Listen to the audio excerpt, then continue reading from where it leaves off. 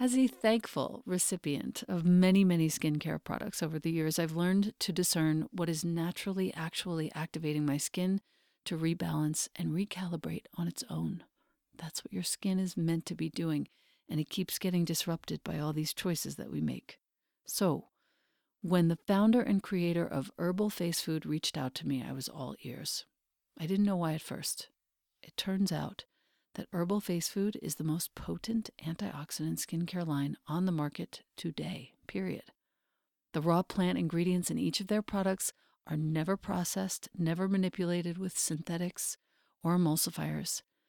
These anti-aging botanicals are combined with the most precious plant concentrates, and they have changed my skin. Here's how. I'm going to talk about two of the products, the Herbal Face Food serums and the cream. The serums contain powerful phytoenzymes and antioxidants. These are activated and infused into your tissues. They hydrate and increase the resiliency of your skin, and they feel like they're plumping up your face. I use Serum 1 daily. I use Serum 2 when I'm tired and I need extra firming for my skin. And I use the X, which is also known as the Cure, for a small patch of rosacea that flares up every now and again, which you cannot see because of these products.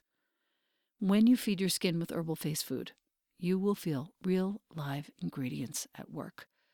An activating flush, an invigorating tingle, some warmth, all of these are evidence of your skin healing at the cellular level and years of damage reversing.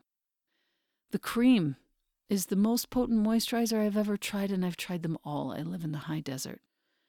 This cream contains 102 of the world's most powerful anti-aging botanicals and is also the world's first and only edible SPF with a protection rating of SPF 50+.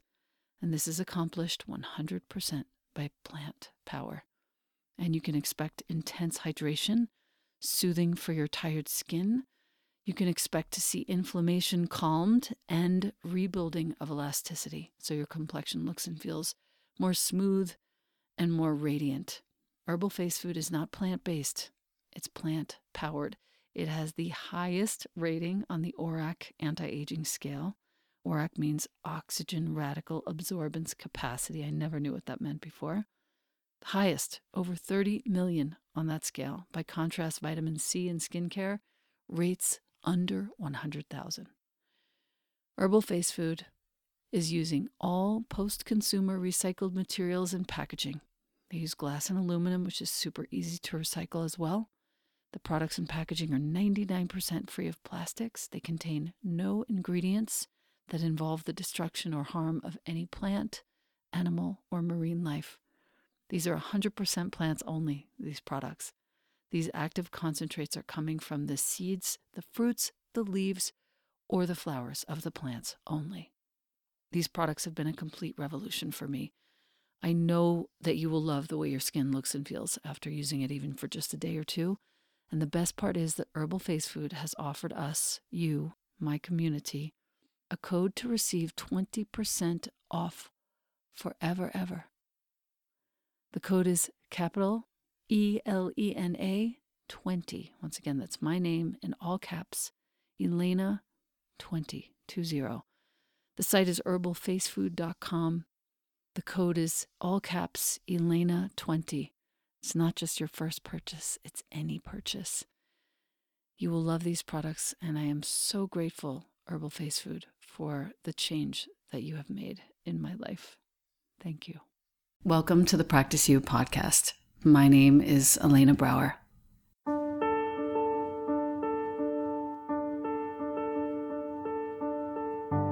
Together, we'll explore and enjoy content and conversations around mastering transitions in our relations, our wellness, our careers, our families, and especially in our missions and visions. You are invited to learn and love and listen with me. Welcome to Practice You.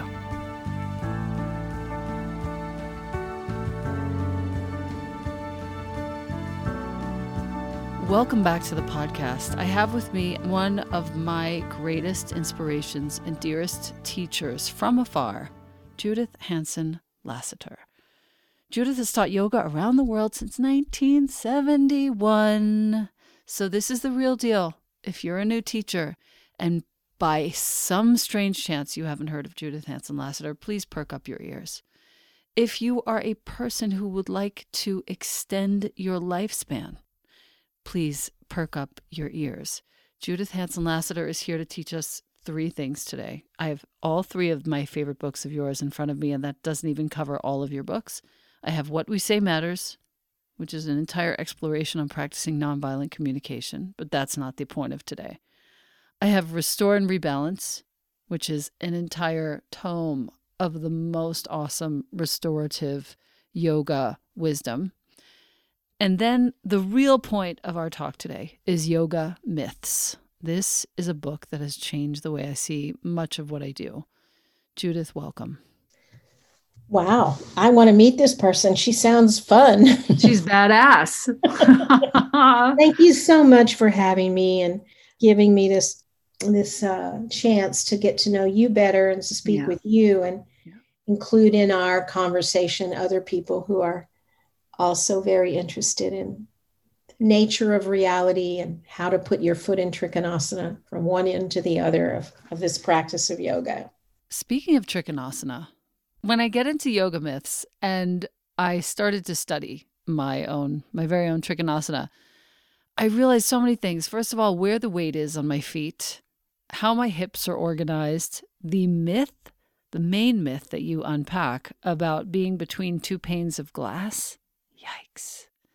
Can we talk a little bit about that? This is for yogis. Listen up. If you practice yoga and you've been hearing instruction about Trikonasana for any length of time, you might be surprised by what you're about to hear.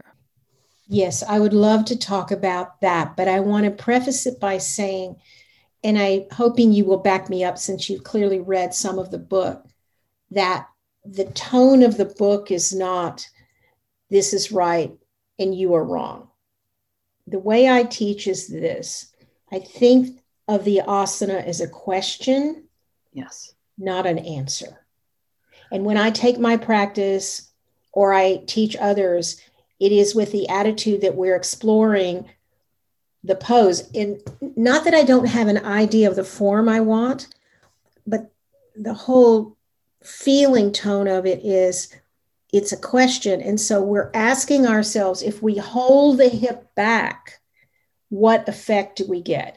If we allow the hip not to just fall forward, the back pelvis, but allow it to find that middle path, allow the back hip its own intelligence, then what effect do I get? So we need to think more of questions, I believe, when we practice and not rules. Got it. In your words on this page, which is page 48 on Yoga Myths, just allow the natural intelligence of the pelvis to assert itself, and your pelvis will turn just the right amount. This has changed my practice. Honestly, I do Trikonasana at least once a day. And instead of trying to force the top hip back, my listener, just go ahead and you can put yourself into Trikonasana right now, or you can just imagine that top hip. You know how we've been taught to like pry it open and rotate it out, to just let the pelvis be in the pose while my hand is on my shin or a block or the floor if I'm feeling particularly open, has opened up my breathing, completely changed it. You sound excited, and I am tremendously excited that I could be of help to you in that pose without even ever seeing you in person. It's so amazing, our world. It is so amazing. That's such a key thing that you just said. You didn't say to me, oh, I got so much further. I really, really stretched the heck out of my hamstrings. You probably don't have any hamstrings anymore. You probably have them surgically removed like me. I mean, the hamstrings are not a big thing for me, but for lots of people, they are. You didn't say anything like that. What you reflected, which so pleases me, I found my breath. I could feel the breath, because when you feel the breath, you're connected to the energy of the pose. Mm-hmm. So it's not a static statue that we create of perfect form. Right. And whenever I think it's actually a life practice you remind us of, that whatever situation I'm in, whether I'm having a disagreement with an intimate in my life, or I'm sitting at a board meeting and I'm bored. I think that's why they're called boards. This is boring. Oh, that's such a good. My No, boyfriend would have make a joke like that. That's a good I know one. it's so hokey. So hokey. I like it. Anyway, it's a really bad pun, but it's a gauge. The ability to breathe freely in an asana is telling you that the body is deriving nourishment from that experience.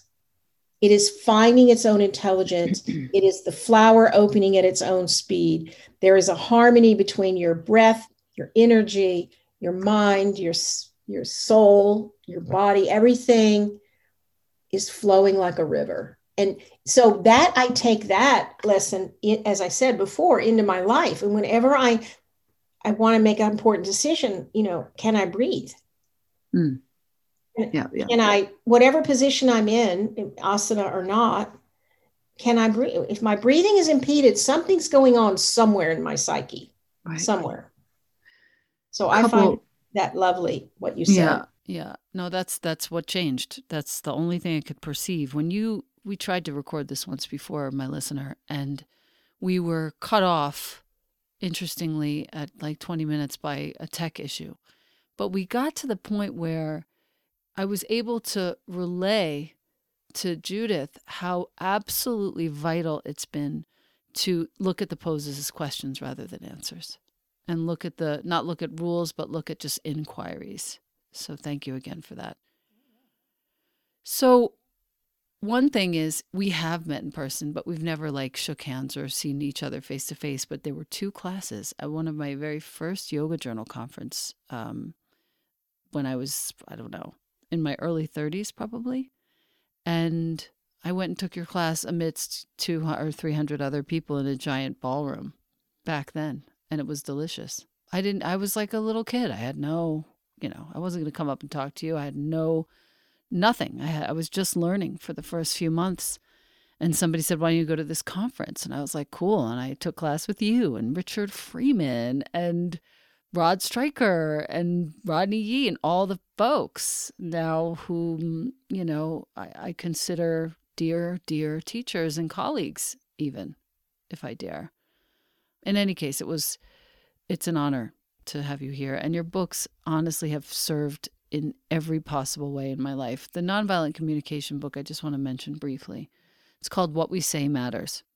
And if you came from a volatile household as a kid, if you had folks in your life who found it necessary or convenient to shout and create chaos where there didn't need to be chaos, I want to invite you to get this book because it has changed the way that I communicate.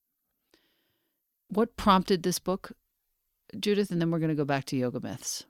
Thank you for asking. I'm glad you like the book, because what we say matters.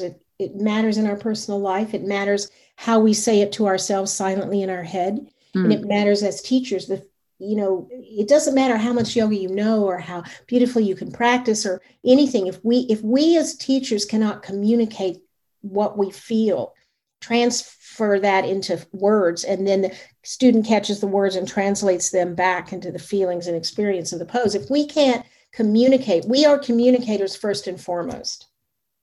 And so I went to a seminar with Marshall Rosenberg, who is a psychologist, and he was influenced a lot by Carl Rogers' humanistic psychology. I studied with him quite a bit. And when I went to this first training, I'm telling you, I kept thinking, I love how he's talking, but what is he doing? I couldn't figure it out. So then I finally I went to 9 trainings, some 9 days long. I took 3 of those. I did a lot of training with him, and I began to use some of these simple ideas, and it changed my life. I mean, I had exactly the same experience. But why I really like this particular system is because it starts with introspection. Mm-hmm. And that's what yoga starts with. The first thing is pay attention to your breath. Observation. Go inside, and that's what his technique says. You want to speak, all right? So be clear about what you're asking for. Right. Because he taught me everyone speaks in order to get what they want. A language is a tool to manipulate the external world. May I have a glass of water? Would you help me carry this? Would you stay seated? Would you turn your left foot out and your right foot in? Stretch your arms to the side, inhale your breath, and like a ship under full sail, sail over your leg, exhale, and find your Trikonasana today. Whatever we say, we're trying to get people to give us what we want, and that's not a bad thing. But unless we can be first connected with ourselves and then connected with the other person with respect, that they have autonomy, even if they're 2 years old, right, that we're not going to get what we want. And I just took to this like a duck to water, as it seems you have done. Yeah. Because now I say to my students, no, that's wrong, which no one wants to hear that, because we all secretly believe we're right all the time. So if you say to them, that's not exactly what I wanted you to do. Let's try this way. Tell me what you think of this. Because one of the big principles of nonviolent communication is I want to say mutuality, but I'm going to edit myself and say the recognition of mutuality. That you and I are having a conversation, a relationship, a challenge, a pose. It's mutual.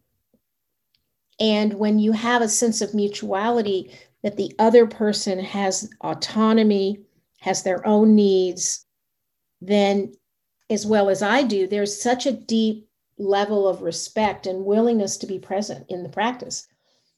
And I just taught a series on that. I think you may have gotten some of those audios. I did. I didn't want to listen to them before our interview. I just wanted to leave it, and so that I could just ask you the questions that I have before I put too much into my head. I like that. So difficult conversations, I used to think that when someone would get upset with me, it was difficult for me, and I would tend to avoid conflict. I was extremely conflict avoidant. And then I studied NVC, and it really helped me see that the difficulty of, if it's a difficult conversation where you have to break up with someone or fire someone or whatever, that the difficulty is not the situation. The difficulty is what's going on in me.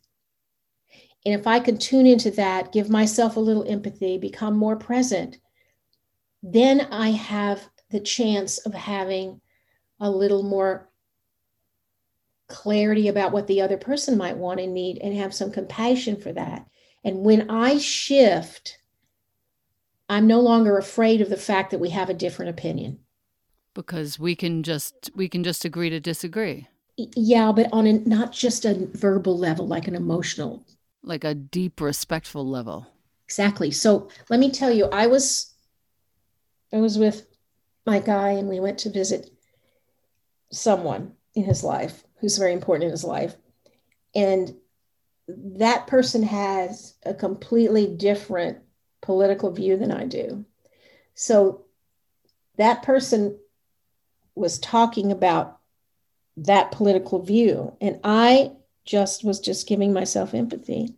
And then after it was over, he said, "Oh gosh, you must think I'm horrible because of all those things I said, And people think when you live in California, they know your politics, which is pretty much true, but pretty much, but not 100%, of course. Right.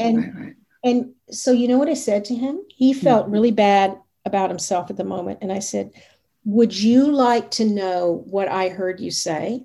That's what I said to him. He said, "Yes." You're so good. And he said, "Yes." I said, "I heard how much you love your country. And what I believe is that you and I have different roadmaps, but I love my country.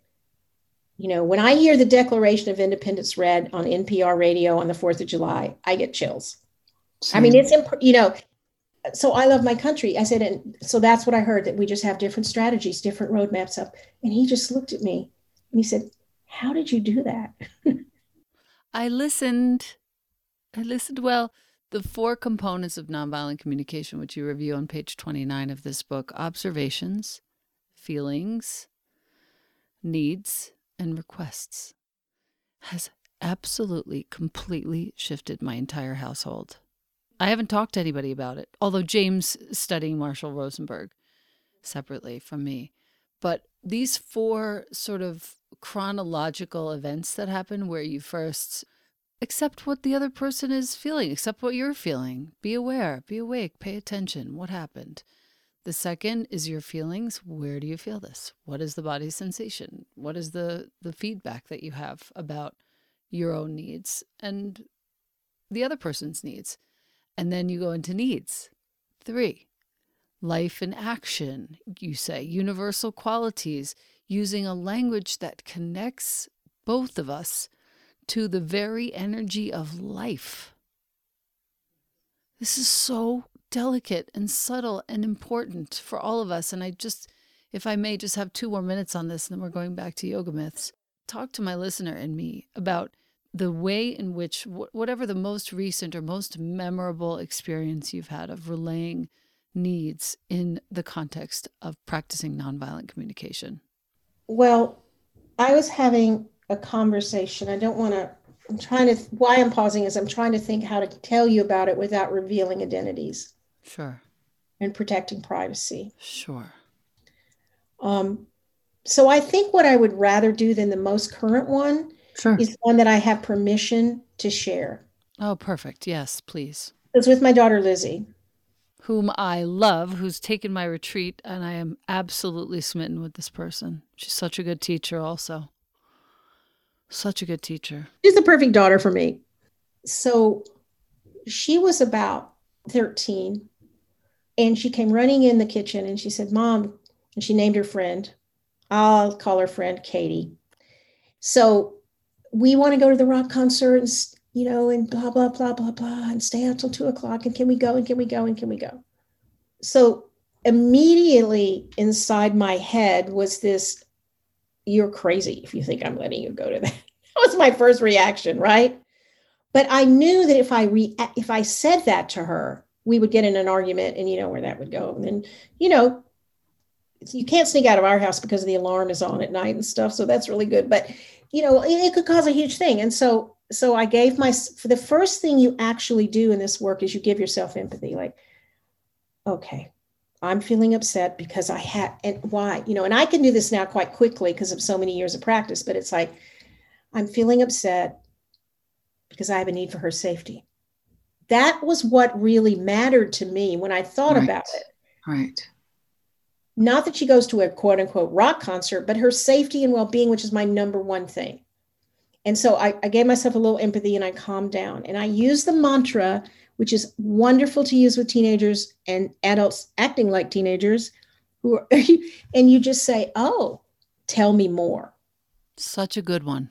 And so she just starts rattling off at who's going to be there, the groups. I didn't know anything, blah, blah, blah. Because I have empathy. I've been young. I've wanted to do these things and have fun and adventure in the world as I was growing up. I can relate to that. It's not something foreign to me.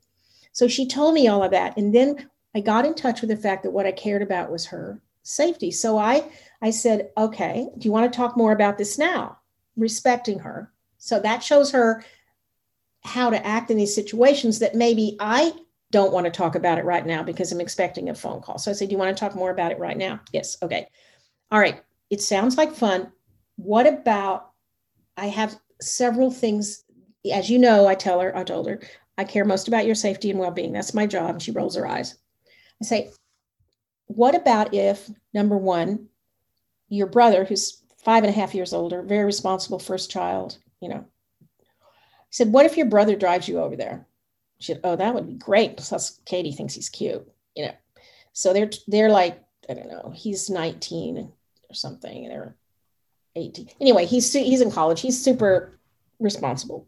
Mm-hmm. So she said, "Oh, that'd be fine." And I said, "Then what about the idea that if you guys go to this concert and you want to go to like the snack bar, you want to go to the bathroom, he goes with you?" Because I did not want these 2 blonde cuties wandering around a rock concert by themselves.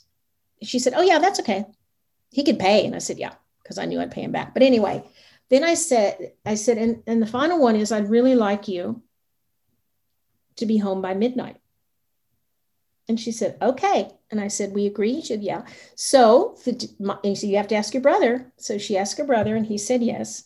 So they went off on the appointed day and they went to the concert. And about 10 o'clock, they came home, 10:30. I said, oh, you're home. She said, yeah, it was too loud. Wow. So, because in that situation, what we tend to think is, I don't want my daughter to go to a rock concert at age 13. Right. With her friend. Okay, but that's not really what's underneath it. What's underneath it, you're afraid for her well-being. Someone gives them a joint or someone gives them beer or God knows, parents' mind just goes wild. And so I don't really care if she goes and listens to that music. So I was the self-awareness of what my need really was for her safety and well-being. Then I could offer her that as a strategy, and then we could agree, because if just in conclusion, it could have gone terribly and she could have not spoken to me for, just tried to sneak out, and it could have become a huge big deal. By that time, she was taller than me anyway. She could have left. Yes. And she has autonomy. I'm not afraid of her autonomy. I respect her autonomy. I raised her to be an autonomous woman. Right. And everyone has autonomy. And so we dealt with my issue. She accepted the terms. And it was like, you want to do a grown-up thing. This is how grown-ups communicate. This is how grown-ups solve problems. Yep. And it was fabulous. Wow. This is really good for the parents who are listening right now. If you're listening and you have a kid who's any age really before 15, this is going to change the way you operate with that kid. And it gives the kid, because I've now done it with Jonah too, and I screw up, oh my God, plenty. But when I do manage to do this, and I even sometimes have to do it retroactively, he trusts me. And that's the basis of everything with us. That's the basis of all human relationships. It's really interesting. There's a book called Lying by Sam. What is his name? He's a very, I should look it up on the internet while we're here. Oh, I can see the book. Anyway, it's a short book. You can read it in one sitting. And it's the best thing I've ever read about lying. And I recommend it to my yoga students when we're studying Satya. Because why don't you look it up while I'm talking? Just go to Amazon and look up Lying by Sam and see who it is. I just can't think of his last name. But what it says in there is so, so true, which is the problem with lying is it destroys trust. And once trust is destroyed, you can never totally get it back. Sam Harris, of course. Sam Harris, that's exactly it. And you can never totally get it back. And because trust is built like building a rock wall or a brick wall, like brick by brick, instance by instance, situation by situation, you build your trust. And if you blow a hole in that by lying, it's never going to be the same. The book focuses also, interestingly, on the importance of finally sacrificing your white lies, the little lies that you tell about random things. I saw that movie. I read that book when you didn't. And he says that in those situations where folks often lie, we call them white lies, hilariously, those lies are told for the purpose of sparing people discomfort, and it's just not, doesn't do anything. Those are the ones that are so tempting, but those are also the ones that degrade trust between people. I have a slightly different opinion about why first of all, I don't believe in white lies. To me, there's lies or no lies. Because, sure. It's this concept of health food. There's no such thing as health food. That's a marketing thing. There's either healthy food or non-healthy food. There's not health food, like some special category. So white lies is a lie that I find convenient to say because it's not, I tell myself I'm protecting the other person, but really what I'm doing is protecting myself from the blowback from the other person I'm predicting is going to happen that will stimulate discomfort in me, and I don't want to feel that discomfort. It's like 4,000 speculations packaged into one Ziploc bag. There you go. So it's really not about the other person, because there are ways for me to say to you, I know you counted on me coming to the party and I wanted to come, but now I'm unable to come. And I can imagine that you're feeling maybe sad or irritated or disappointed. I want you to know that I could imagine that I would feel that way as well. So do you want to talk about this a little bit more now? Yeah, okay. Well, maybe we could just have, I would just love to take you out to your favorite restaurant on Friday. Nice. I know this is disappointing to you. In other words, you tell them the truth with empathy. Yep. I have a mantra that I like, which is when in doubt, tell the truth. And since I'm always in doubt, I try to tell the truth. But see, what nonviolent communication taught me, I was raised in the South and we were very tactful and polite and we were raised that way. And the ability to say no and stay in connection is what nonviolent communication taught me. Because if I run over my own needs and give in to yours when I don't want to, you know what's going to happen. I'll make you pay in some way. Passive aggressiveness is not dead, and it's really not. Why would I do violence to myself? I won't do it to you. And so for sure, when I tell the truth, I practice yoga. Right. Thank you. The only other thing I wanted to focus on with you from this sort of line of inquiry is regarding practicing self-empathy. And you have a beautiful practice in the book, which I've noted for myself on page 37. This means that you say to yourself, when you are in a bind, you're in a real pickle, you sit or lie comfortably in a quiet place, recall something someone said to you today that caused a reaction. You may want to write down the interchange. You may want to slow it down in your mind this way by writing it. And once you have the situation in mind, distill it down to one simple sentence that the other said to you and use the observation language to start. So in essence, you're taking whatever was said, however complicatedly it managed to be articulated, and parsing it down to what that person, that little kid in there, is trying to obtain or accomplish. And in so doing, you can start to see the little 6-year-old or 5-year-old in there just trying to get what they need. And you can speak to that. It's so smart. It's just, it just breaks everything down back to a bunch of kids in a playground who are in various states of disarray. Yeah. And when I look at our president, that's what I see. Mm-hmm. Yeah. Yeah. Well, I was driving across the Golden Gate Bridge some years ago, and I was thinking about a conversation I'd had with someone, and I was feeling angry because of the way this person spoke to me. So I was in my head going, how could he speak to me that way? And generally, that was really rude, blah, I had all these judgments. And, really, generally what we often do, at least I do, and I think maybe you do as well, when that happens, we pick up the phone, we call our friend and we say, can you believe so-and-so said this to me? And that he said that and that. And they go, that was horrible. And we get sympathy, which is agreement.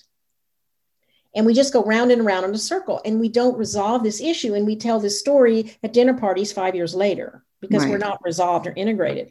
So I was driving across the Golden Gate Bridge, like, and then I thought, wow, oh yeah, nonviolent communication, empathy. Okay, what am I feeling right now? Because I knew what the observation was. What am I feeling right now? And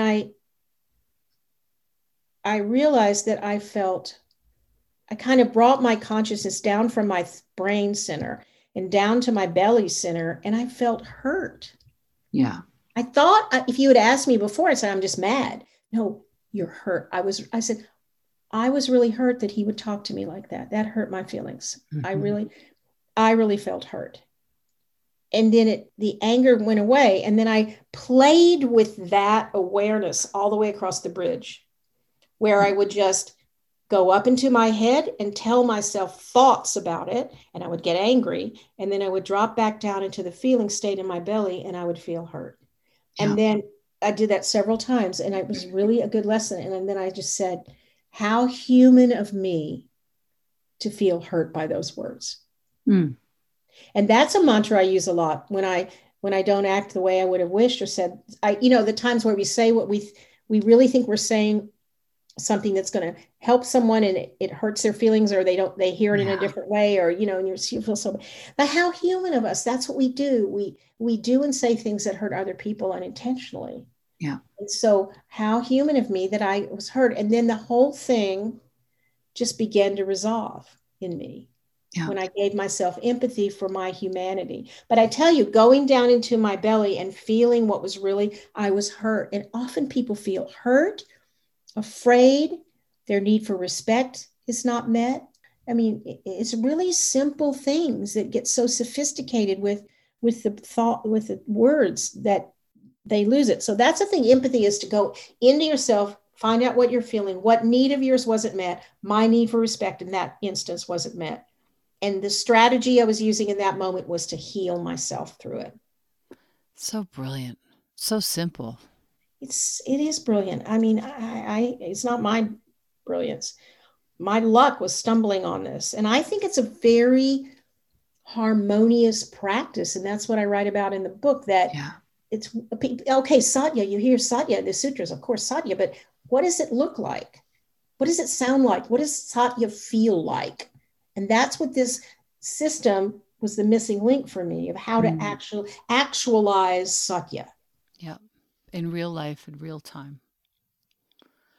It's happening in my house, thanks to you. James has the Marshall book, which I don't know why, it just never, I read it a couple times, but it never really sunk in. Your book brought it home for me, so I'm so grateful. I want to go over one last thing from Yoga Myths, which I think is a huge one for any yogi, and then we can possibly do a part 2. It's the section on the pelvis. You start this section by saying the pelvis is everything, which is absolutely true, no question. Now I do some strength training several times a week with a trainer with whom I used to work in New York, and we do a lot on the hips and articulation and strengthening and so forth. Do not anchor your sitting bones in seated twists. When I read through the book and started practicing in this section, I made big stars and wrote this in big letters on the side margin. And I thought it might be nice for you to talk about this, because seated twists are constantly happening in all the yoga classes. And because many people are practicing on Zoom without a teacher there to help them and adjust them, I thought it might be really important to talk about this one in particular, because it's so ubiquitous. Okay. It's a little anatomical, so let's go to anatomy with an open heart. Okay. If you can imagine the skeleton, you see the vertebral column coming down in the back, and it ends in the sacrum, which is it's a pyramid doing headstand. It's wide at the top where it joins with the pelvis, then it comes down to a point, and then the coccyx bone is there. So if you're looking at the skeleton from the back, you see the back of the pelvis joining with the sacrum. And that's called the sacroiliac joint, because the iliac bone of the pelvis joins with the sacrum. Is it clear in your mind? In mine, yes. Yes. Okay. So that what I said made some sense even without. I'd love to show you pictures, but no, for sure. And anyone who practices yoga, you've been in a few classes, you kind of know what. I hope you know, but for sometimes sure. people don't know. Now, the next fact is the sacroiliac joint is a joint of stability, not mobility. A joint is any place two bones come together, and you have places in your body where, like your pubic symphysis, your pubic bone is joined by really strong cartilage. It's not really a joint of mobility. It gives a little bit when you walk, and certainly when you give birth, but it gives a little bit, yes. And the sutures in your head, they used to say were immobile, but I don't believe that, because I've had the plates of my skull adjusted by magic fingers. Mm-hmm. So it gives a little bit, right? It breathes a little bit. And the sacroiliac joint is in that club. 2 to 4 centimeters, maybe less. It gives when you walk, because if the pelvis were a bony ring, you would walk and you would put your whole right pelvis forward till you're looking to the left. You would not be able to keep facing forward.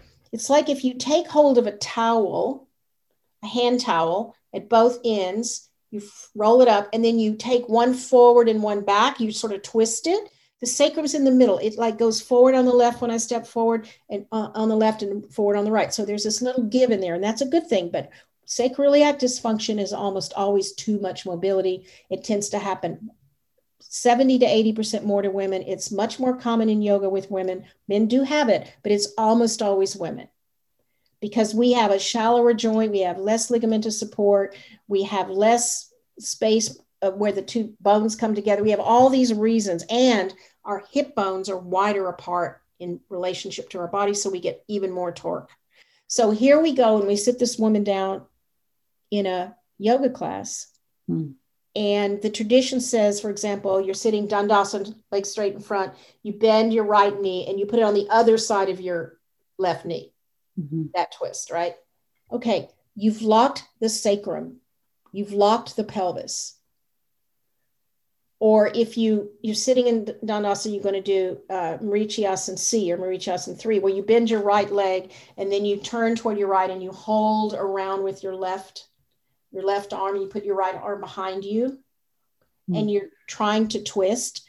If you hold the sitting bones down, your arm is now attempting to bring your vertebral column into the twist. So it pulls the sacrum with it at the same time that anchoring the sitting bones of the pelvis hold the pelvis apart. So you're now in effect separating the ilium, the left side of the pelvis especially, from the left side of the sacroiliac joint.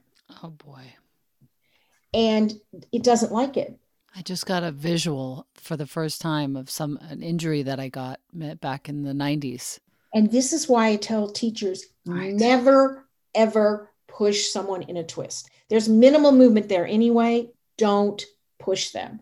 Put your hand on their, like if they're doing it to the right, what I might do, may I touch you? And then I put my hand gently over their left shoulder blade. And I say, with an exhalation, move away from my hand. Oh, wow. Or I put my hand on the right side. I say, may I touch? Yes. With an exhalation, move into my right hand. And then the movement comes intrinsically from them, and everything is doing what it's supposed to be doing. Never outside force in a twist. So I believe that there is an anchor in every pose. But in this pose, the anchor is not the sitting bones. Think about the standing poses. You don't anchor the sitting bones. You don't hold your pelvis still and try to do Trikonasana and do a side bend. You don't do a forward bend. You do it over the heads of the femurs, a forward bend. You don't anchor your pelvis and then bend your spine forward. And even in back bends, when you push up into Urdhva Dhanurasana, what I believe is happening is the arms and legs become the servant of the pelvis, the chalice that lifts the pelvis up, which drags the spine up with it. So the pelvis is the key. It's the structure between the column and the lower extremity. It's the center of life itself. So when you practice this pose, as you begin, exhale and turn your pelvis first, as if it were the first vertebra. It's not, obviously. Turn the pelvis as if it were the first vertebra. Exhale completely. Turn again on that empty breath. Not a breathing for pregnant women, by the way. And then you get so much turn already that's in harmony. And the anchor, are you on the floor? The anchor is not the pelvis. The anchor, drum roll, the anchor is the right foot and the right shin. You think of it as the center axis of the earth, and you press down through that shin and you turn your whole, without moving the leg, keep the shin absolutely vertical. Anchor on that, lift the weight almost completely off the left buttock, anchor on the right foot, the right shin, sit on the right sitting bone and turn. And I tell you what, I've taught that in online classes in the old days where we never had, and I've had people say, I've been directing them and they say, oh my God, it doesn't hurt my left sacroiliac joint for the first time. Yep. I just did it. That was epic. Pain-free. It's not even pain-free. It's a lack of tension and a much bigger breath. And you actually get further. Yeah. You know, what I base this, I get very excited about this, as you can tell. This is why I love teaching anatomy. Yes. My daughter and I have a course called Experiential Anatomy. that goes through all of this. And we have a yoga myths class, a course, of course, which has come out. And specifically, as you know, and as you've told us, it really explains this with pictures and with drawings, that what I'm really just trying to do is ask the question, what does the body tell me about its function by inviting me to look at its structure? Right. So instead of imposing the asana, I want to expose the asana. It's almost like philosophically, I think that these archetypes live in us. Mm. And that when we, with intention and love and devotion, we unlock the door and the archetype manifests it through us. Yeah.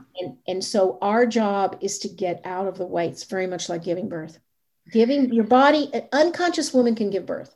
So just evoking, conjuring, allowing the pose based on the structure is so empowering and liberating. And it's like when you do it, you think, of course, it makes sense, because now the body is leading and the mind is following. Right.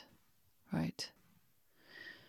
I want to say thank you, a giant, giant thank you from all of the yogis listening and myself for this clarity. I want to point out to my yogi listener, everything from Padmasana, lotus pose, to forward bending, everything is in this book. And it's going to give you a very new, much enriched dialogue with your practice. It's not just go to your mat and do your freaking practice. It's go to your mat and ask a bunch of questions and get very curious about these shapes you've been making for so many years and how you can actually shift your understanding by asking a different question. So I want to thank you for that. And I also would love it if you would go through and tell my listener exactly what the recent courses are so that they can get in touch with you, or what the best website is, etc., so that they can learn with you. Thank you so much for that. It's www.judith, JUDITH.yoga. You have to put in the 3 W's, www.judith.yoga, and you can see all my courses and everything, my books. You can find my website with my books and my poems on it. Beautiful. I'm wondering how you would feel. I'm going to make a little noise.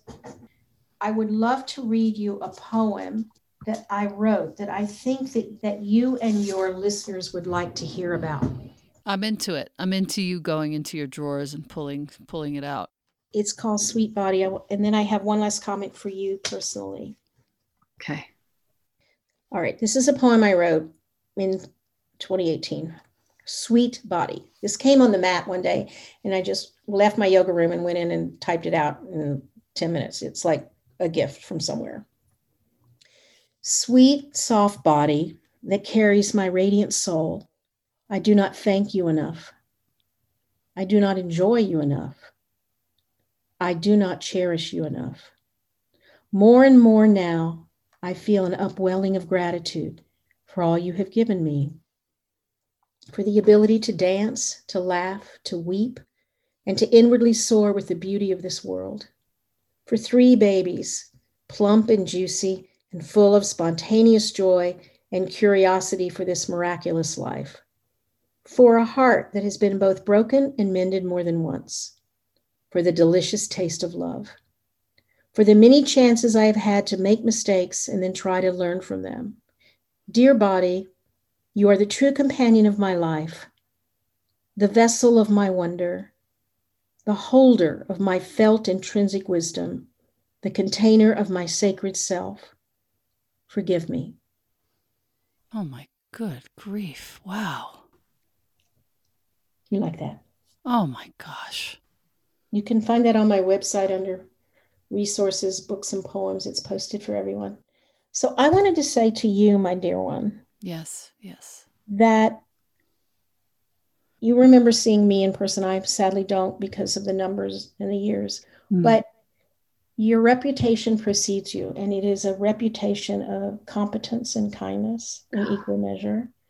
And I want to appreciate and acknowledge you for all the acts, seen and unseen, that you make on a daily basis that I honor you for your own practice, your own self journey, your own self awakening, which is you are your gift to the world, and you have helped so many people.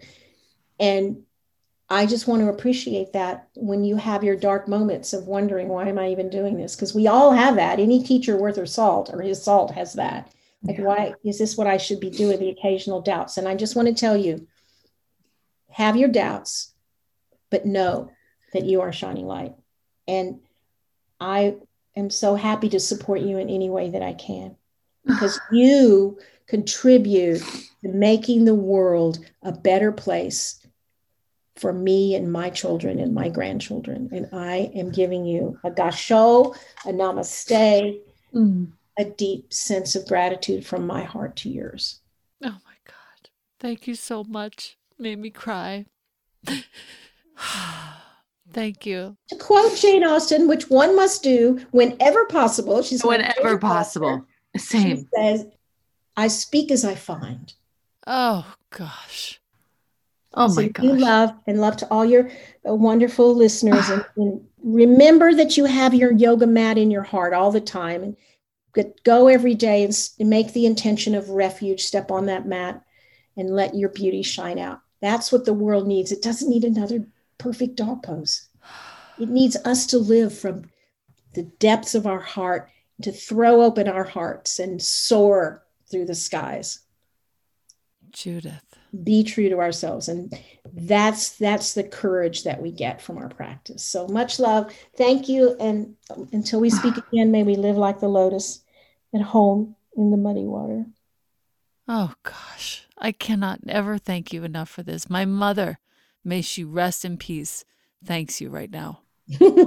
Honestly, thank you so much. I'm crying and so grateful. Have a beautiful rest of your day. I will. Goodbye. Thank you. Thank you.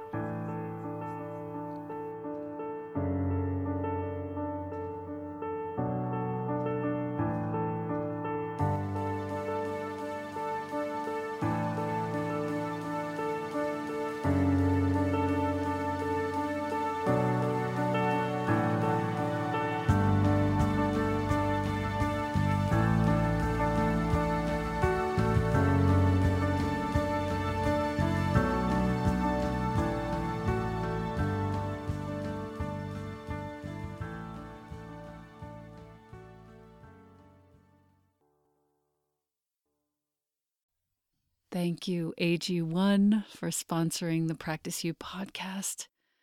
My listener, you've been hearing me talk about AG1 for some time. I think I've been taking it daily for almost 3 years. 75 high-quality vitamins, minerals, whole food sourced superfoods, probiotics, and adaptogens in one scoop in the morning. The best way to start your day. Supports your gut health, your nervous system, your immune system, your energy, recovery, focus, and longevity, the conversation of the moment. The taste is delicious. It's suitable whether you eat keto, paleo, vegan, dairy-free, or gluten-free. It contains less than 1 gram of sugar.